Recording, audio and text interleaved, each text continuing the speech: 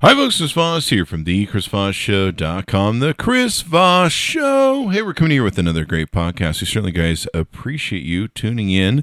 It is Monday, August 26, 2019. Oh my gosh, we're almost to September, and you know what happens after that? The holidays. You got Halloween, Thanksgiving, and Christmas. Oh my God. You have to actually figure out which people you care about enough to want to go buy gifts and get into debt with your credit cards. Sorry, I got everybody on the edge on that one. Everyone's like, how do you tie a noose? Anyway, guys, don't do it. It gets better. You'll love it. So welcome to a fun and happy Monday, other than my depressing lead off there. Be sure to give us a like, subscribe to us on YouTube, hit that bell notification, youtube.com/Chris Voss. And, also, subscribe to the show. You know the rap. Let's see what's going on today. Kind of some interesting stuff in the news. Let's cover it. Let's start off with Product Hunt. We like to fish through Product Hunt every morning to kind of give you an idea of, stuff that might stand out. And a lot of it, after so much time, is just kind of the same old, at least it is in my opinion, after seeing everything on the internet, it seems. But there is something for you iPhone users. Those of you who love the Apple iPhone, there's the Neural Cam Night Photo app. It's the first night mode camera for the iPhone. And so basically you can download this baby. It looks pretty good from what I'm seeing. I don't have an iPhone, so I can't test this. My apologies. But you can go to neural.cam. You can also find it in the iPhone, iPad App Store at Apple. And it basically allows you to take brighter and clearer pictures with your iPhone in dark or low light settings using the latest technology based on AI and computational photography. I think it looks pretty good from what I'm seeing on their website. If it is what it is, it's getting some pretty good upvotes, etc., etc. It's got about 186 so far at 9 a.m. this morning on Mountain Time. So you can check that out and see what you think about it. Neural Cam Night Photo. Didn't see much else that kind of stuck out at me on producthunt.com. One thing that was an interesting offer, doesn't seem very popular, of course, but YouTube Decade. It's basically a web app where you can go watch the most viewed videos posted exactly 10 years ago. I guess if you're feeling nostalgic, you want to go retro, you're that person who hates the future, who hates what's going on currently. Maybe you just want to go back to a better day where your president isn't tweeting crazy shit every fucking day. You have to wake up to and go, is the world on fire today? I'm just checking because I never know what day it's going to be on. So the Amazon's on fire, so we're close. That's 20% of the world's oxygen, according to scientists. So, oxygen's overrated, man. Give it, whatever, man. Who needs oxygen, really, when it comes down to it? So, if you're feeling real nostalgic and you want to go back and watch videos of the days when maybe life was a little bit better for you, and there was the innocent age of social media before it became toxic, evil, and all sorts of crazy stuff was going on, well, you can go check that out and all that good stuff. So YouTube Decade, it's a web app, so you can go take and do that. You can go to youtubedecade.netlify. Let me see if I can redo that. Netlify.com. All right, way to make it complicated. No one will remember that. Smooth move. So that's what's on Product Hunt. That's kind of some of the stuff that sticked out on me on Product Hunt. Top of the news this morning. This comes to us from Reuters.com. This is a lead off for Australia is going to block internet domains that host extremist content during terrorist attacks. What Australia is trying to do, and they've had some really horrifying terror attacks. What they're trying to do is limit the ability of these guys to become internet famous by promoting their videos, broad live streaming on Facebook, their horrifying videos as they go. And this is what they want. This is why they're doing these mass killings. And what's really crazy is they just want to kill more and more people because they want to be that Ripley world's leader of killing the most people they ever can, so they can, be number one on the charts, which is a very sick thing to be at and want. But these individuals are sick just by the nature of what they want to accomplish and do, and the way they're getting out their personal issues and sharing it with the rest of us, sadly. So this is kind of interesting. It's one of those things that were talked about in the last, I think, Australian or New Zealand attack, where the live videos that they terrorists did of them killing people and preparing for their violence, they Facebook Lived it, and it was shared millions and millions and millions and millions of times. What's interesting, there's been a couple articles that have come up recently where I've been reading about, and it's been talking about how one of our problems with our society and our social media thing is people are just sharing utter crap. This whole thing where people just feel the need to share so they get the most popular post. They're spreading a lot of disinformation out there. We'll talk about that here in a second. But basically with the Australian thing, it's kind of interesting. They're really pushing to force the YouTube, Facebook, Twitter to self-regulate even better, which is really hard to do considering the amount of information that they have on their platforms, the amount of information on the internet, the speed of what can happen. I mean, how do you, when you've got 50 billion uploads happening in any given second that are live, how do you know which one is the terrorist intent on killing people? Prevention may be the better thing here to try and prevent these people from getting, number one, assault weapons. Number two, maybe better investment in FBI, NSA. It's been kind of interesting since the El Paso shootings. A lot of local agencies seem to be getting really vigilant at going after people that are on the fringes, people that are threats, and they've actually shut down a lot of crazy shit. I think there's been like 6 mass shooting guys shut down recently, and so they're getting really vigilant of that. And I would encourage a lot of these police departments to do more of that. I mean, we've just got to be vigilant. The problem is a gun problem. No one has these sort of problems anywhere in the world, yet they have video games, they have mental health issues, they have all sorts of stuff, but they have rules and regulations that make it so that responsible gun owners have to be trained, have to be educated, et cetera, et cetera. So this is kind of an interesting thing because here we are once again. We're on this bridge of free speech and open internet and being able to say what you want and be against censorship, and we don't want to be 1984. But check it out. Australians wants to shutter these domains. Well, this will give a lot of regimes like Iran and other countries an excuse to be able to, anytime there's an uprising, shut down the internet and squash uprising. Hong Kong's going through that right now. The Hong Kong thing is getting even more crazier. I watched over the weekend that the Hong Kong students were cutting down the poles. They have these poles throughout the thing that do facial recognition, and they started cutting down the poles. I mean, we're starting to kind of enter the violent phase of this thing where you're wondering if the military for the Chinese are going to have to intervene. And then, of course, the world's not really excited about the whole prospect of everything that's going on there as well.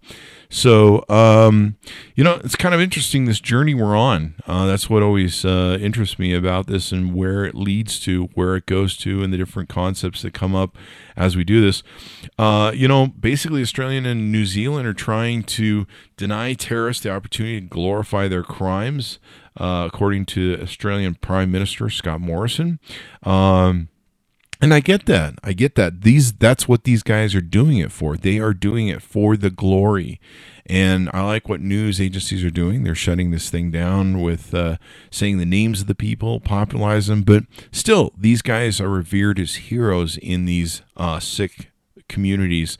And so I think prevention is more the cure. And I'm all for police departments getting more proactive and trying to shut these guys down. I mean, hey, man, if you're coming up on their radar, they need to be taking a look at you. And, for a state that I'm visiting right now to write a book, there's one town I have called American Fork that's still living on revenue tickets. And they were like 15 years ago when I moved. So if you're a town that's running a police department that's living on revenue tickets, maybe you should shut that shit down and go fucking stop some crimes. There's my advice, because the shit's getting weird out there, man. And maybe instead of sending your cops out to do traffic stops and shit, You should just like try and shut down mass shootings and killers and shit. Like, it's getting out of hand. So why don't you focus on the important shit? There's that. Australia to block internet domain hosting extreme contests during terror attacks. Let me know what you think. You can go to @ChrisVoss on Twitter, Facebook, Instagram, etc. Give me your comments, share your ideas, what you think, good, bad, or ugly, and all that good stuff. Is it censorship? I don't know. It's not censorship because these are, it is a government shutting down a private entity. So it is kind of a form of censorship in a way, but it's like censorship of good stuff. So, but then that people that are evil will use this as like, well, we thought, that was an uprising because we're a horrible government. So those people are terrorists. No, they're not terrorists. They're just people that are, using the will of the people to speak out against their government in a free society or free press. And meanwhile, they're like, no, they're terrorists, so we're going to have to kill them and shut down the internet. So it's a double-edged sword any way you cut it, and that's one of the issues that we have to think about and describe. So basically in the news, Binance has launched a crypto lending business allowing holders of its BNB token, Ethereum Classic, and USDT stablecoin to lend their assets and earn interest. This is a pretty cool thing that's going on in the cryptocurrency markets. I don't know. Kind of weird. I guess it's kind of like Airbnb or Turo for cars. Basically, if you've got Bitcoin laying around, you got nothing better to do it, you can utilize these folks' service. And there's a couple of them now, and I guess it's really getting popular.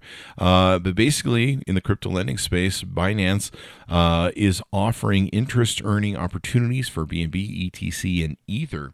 So if you're sitting on a bunch of your stuff, you can earn interest on it, annualized interest rates of 15%, 10%, or 7% to loan that money out.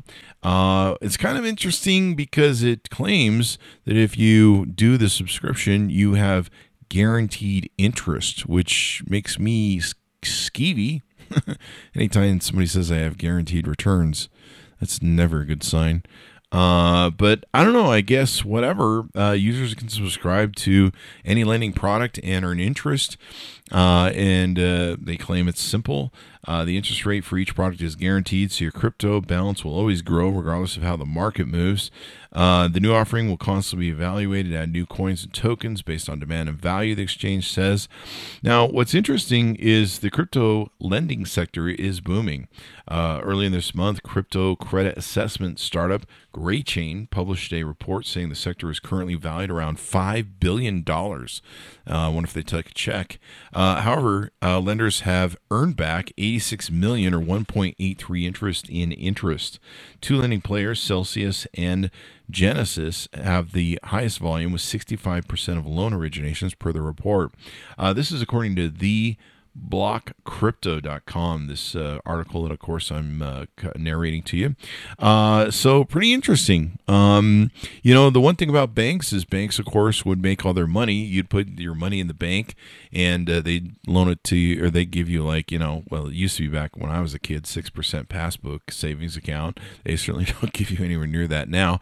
And then they would take your money and loan it out at 10, 20, 18, 30% to commercial development. And of course, they'd make an assload of money and then pay you pennies on the dollar for using your money. What a concept. You got to love banks. So it looks like banking largely more and more is moving into the sphere of cryptocurrency.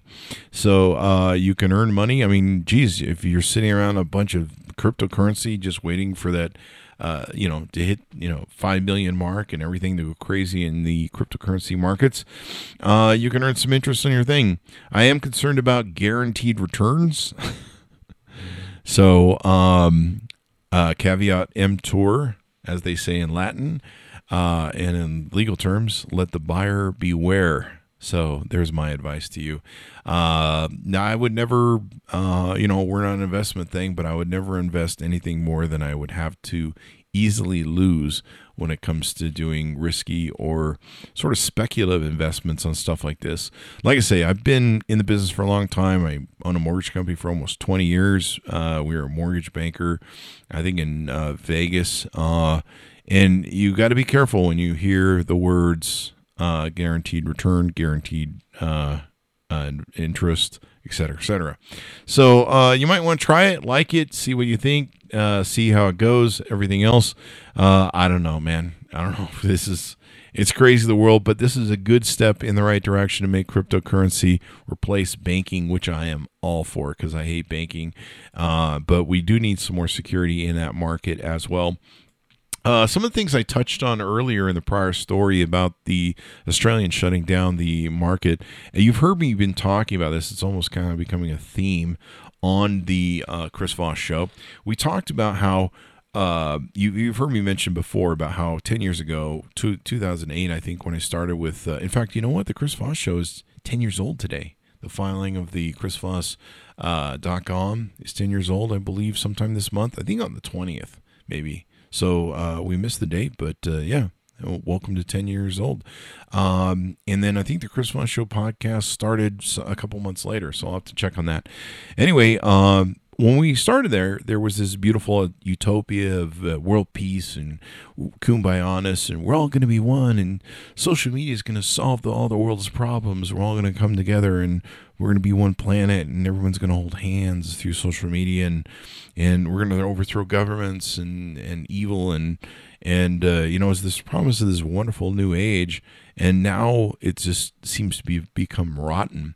So there's an interesting article you'll definitely want to read. I think if you're an educated person, you want to take and read this article. It's from scientificamerica.com, and it's entitled "Misinformation has created a new world disorder. Our willingness to share content without thinking is exploited to spread disinformation." And it's very true. A lot of people, I'm even guilty of this too, to this day. I see some piece of information, I go, oh man, I have something that maybe it's just fresh off the press, if you will, fresh off the Twitter press, and I bet no one's seen it, so I should post this first so I can get the most likes on it, and I should get the most comments, and people will see me as someone who's really smart and innovative thinker. Hey, whatever. I guess it works. That's part of being an influencer, if that's your thing.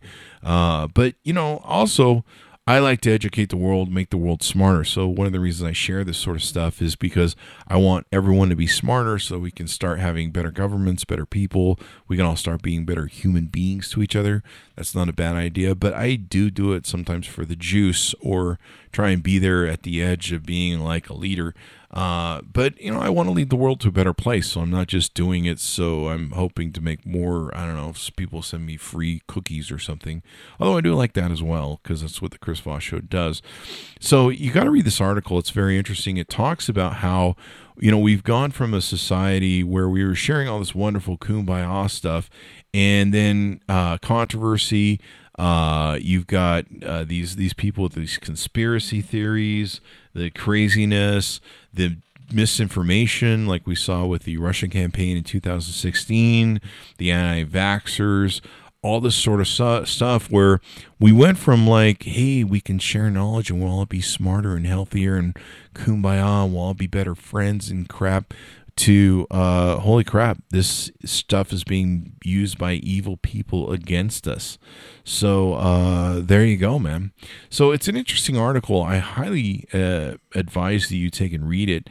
I found it incredibly interesting when it talks about what's going on in the world and how the world works, and how this information now has turned evil, and we've got to start getting better at what we share. I think all of us, at least my friend groups, we've had to get more careful what we share. There's been times where we shared stuff, and then you'll look at the date and go, that was like 2 years ago or 3 years ago. I shared something the other day that was from The Onion, and I knew it was old, but it was still funny. It was a recycling of a joke that was still great today. Something happened in the news cycle that brought it back, if you will, and the irony of it. So I shared a news Onion thing, and people were like really jumping on me going, this is from 4 years ago. And I'm like, yeah, but it's still relevant today because the news cycle brought up the same topic. And yeah, those who don't learn from their history are doomed to repeat it. So here we are. But, and then more and more, I've turned to Snopes in the last year to check stuff, even like quotes. I've had to be really careful with quotes to check quotes on Snopes and be like, did they really say that? The misinformation is out there, and it seems like everyone is trying to get their angle, their spin. It used to be that there were 3 channels you watched on TV. Now there's 50 million people putting out 50 million platforms of information that are coming at you with all sorts of different levels of spin, and you don't know what their interests are, what their what sort of subtle or underhanded things that they're trying to do, propagandists, et cetera, et cetera. It's pretty interesting. There's 3 categories, according to the article on scientificamerica.com, of information disorder. There's falseness, intent to harm areas, with misinformation, disinformation, malinformation, which is deliberate publication of private information for personal or corporate rather than public interest, such as revenge porn, deliberate change of context, date, or time of genuine content. Disinformation, fabricated, deliberately manipulated content, intentionally created conspiracy theories or rumors. Now, we're going to see more of this in the future with the disinformation of fabricated or manipulated content with AI things and people being able to make videos where it looks like you're speaking in a video and saying stuff, and they've put in whatever sort of audio they want, and your lips look like you're saying the things they want to say, which is really scary because I can make a video, post it, someone could take and edit it, and I put some racially charged stuff in there, misogynist charged stuff in there, and it's fairly good enough to the point where the average person wouldn't notice it. Someone could destroy people's career, their lives, their political aspirations with some of these stuff, and it spreads so quickly through the internet. You're just like, wow, okay, my life's over because of misinformation. And then, of course, what's even sadder is there's people that do horrible, evil things they say, and they get caught doing it, and they claim that it's misinformation. So the fake news, if you will, quote unquote, gets blended up into stuff. Then, of course, you have falseness. You have misinformation of unintentional mistakes, such as inaccurate captions, dates, statistics, translations, or when satire is taken seriously. We've seen that. And one of the interesting things is, and I mentioned with like the dates, and of course people cherry pick their stats.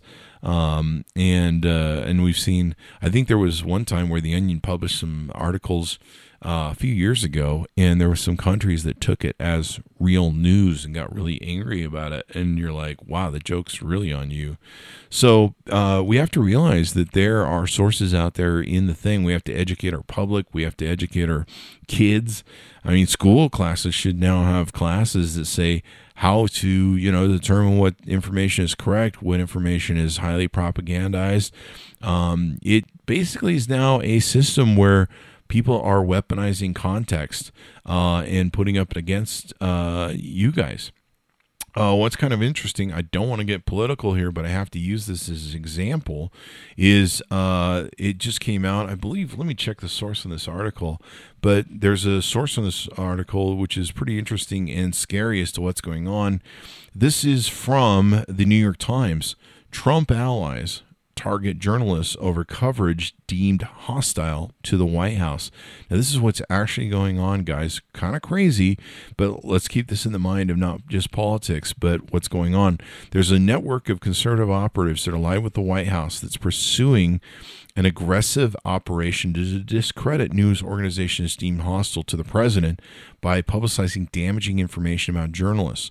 So what they're doing is they're going after journalists that are speaking ill about the president, and of course operating within the realm of what we call the free press. This is very fascist, and what they're doing, very 1984ish, what they're doing is they're going after old tweets, old publications, old blogs of journalists, like going on the way back, and seeing if there's any sort of like tropes that they've done that might be racist, misogynist, things that could hurt their career. And they're basically using that. They're weaponizing Me Too, they're weaponizing racism, they're weaponizing all that sort of stuff. And if they find, like in 1995 at the beginning of the internet, you put up a tweet that, maybe use the N-word or something like that, they're going to send that to your news organization, try and get you fired and shut down. And it's basically a fear and terror tactic. And it's basically more dissemination of information. Hey, our guy lies. Well, we found a tweet of yours that your employee who does this, so you should fire him. And wow, we win. And evidently they're doing targeting. So whoever the loudest voices are, the most powerful voices in the news environment for free press, are being targeted for this. This is very scary, folks, when it comes down to it. But I don't want to delve into politics, but realize there is this level of organized misinformation that's out there, information attack dogs that are going after stuff. And evidently they are spinning stuff. So if you say something in the most subtlest way, they're going to try and spin it. And then what they're trying to do is put media from their end behind it to say, well, he was saying this. And this was the weaponized context, which you're going to find talked about in this article from Scientific American. So give it a read. Go to scientificamerica.com and check out Misinformation Has Created a New World Disorder. We have literally gone from this beautiful utopia of this kumbaya to now we are whatever. And there's actually a deplorable interviewees talked about how they memed Donald Trump into the White House. I'm not getting political again, but they claim we directed culture. So it's interesting. I mean, we saw what happened in the 2016 Russian campaign where they used memes and other different Facebook tropes to take and go after people's prejudices and thereby elect a president that they wanted against the popular vote, even, which is even more interesting way to win. We basically have set up the game to work against us. So it'll be interesting to see where this goes in the future, but give this a read and be careful what you share in the future. Be careful not to share, oh, this looks like a hot new item. Oh, this looks like a really controversial thing. Let me post it, and without checking the background, without checking Snopes. We all have to get really smarter about what we're sharing. I've done that and been more selective. So I advise you do that too as well to make the world a better place, because it's definitely getting weird up in this place. It's getting weird up in this bitch.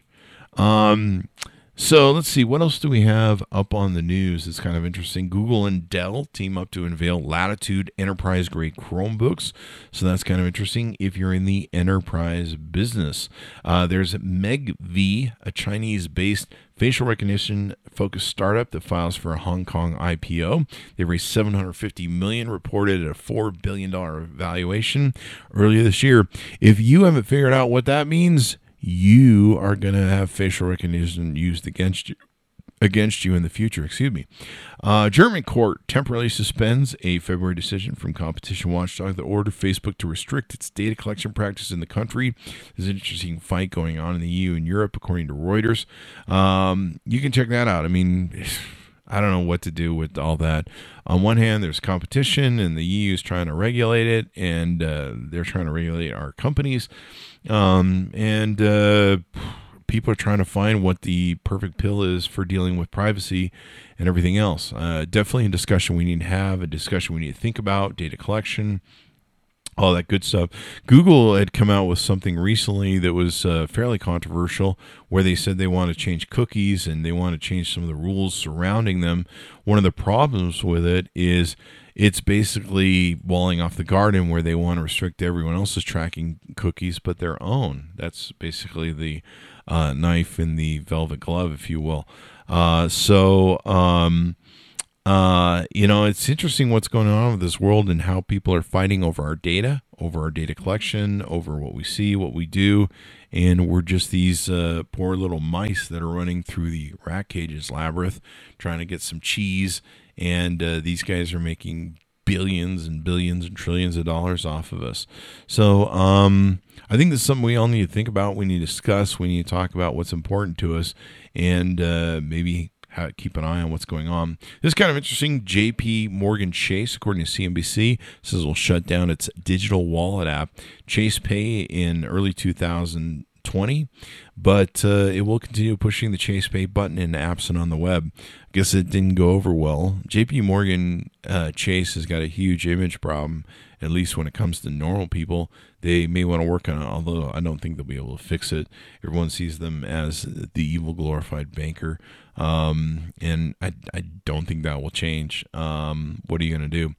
FireEye, China-linked hacking groups are increasingly targeting healthcare systems to obtain medical research data and intellectual property for medical devices. This is according to Wired UK, and they're using cyber espionage groups linked to China that are targeting medical research data and the intellectual property for medical devices. Another part, what we talked about earlier with Facebook, this is kind of scary. People using the data against us. Your data is becoming weaponized, and most likely it will be used against you in the future. If you look at, here's a thought that just came to me. You look at what's going on with the social status that you can have in China, where depending upon what you shop, what you buy, things you watch, things you do, all influence your social status in China. And if you speak out, it becomes hard for you to do anything social. You can't ride trains. You can't fly airplanes. They restrict you to your geography. They make it harder for your message to spread if you're speaking out against the government. What if in the future they start looking at your health care? So if they look at you and decide that you're not worthy of kidney transplant, et cetera, maybe that affects your social status, your ability to move.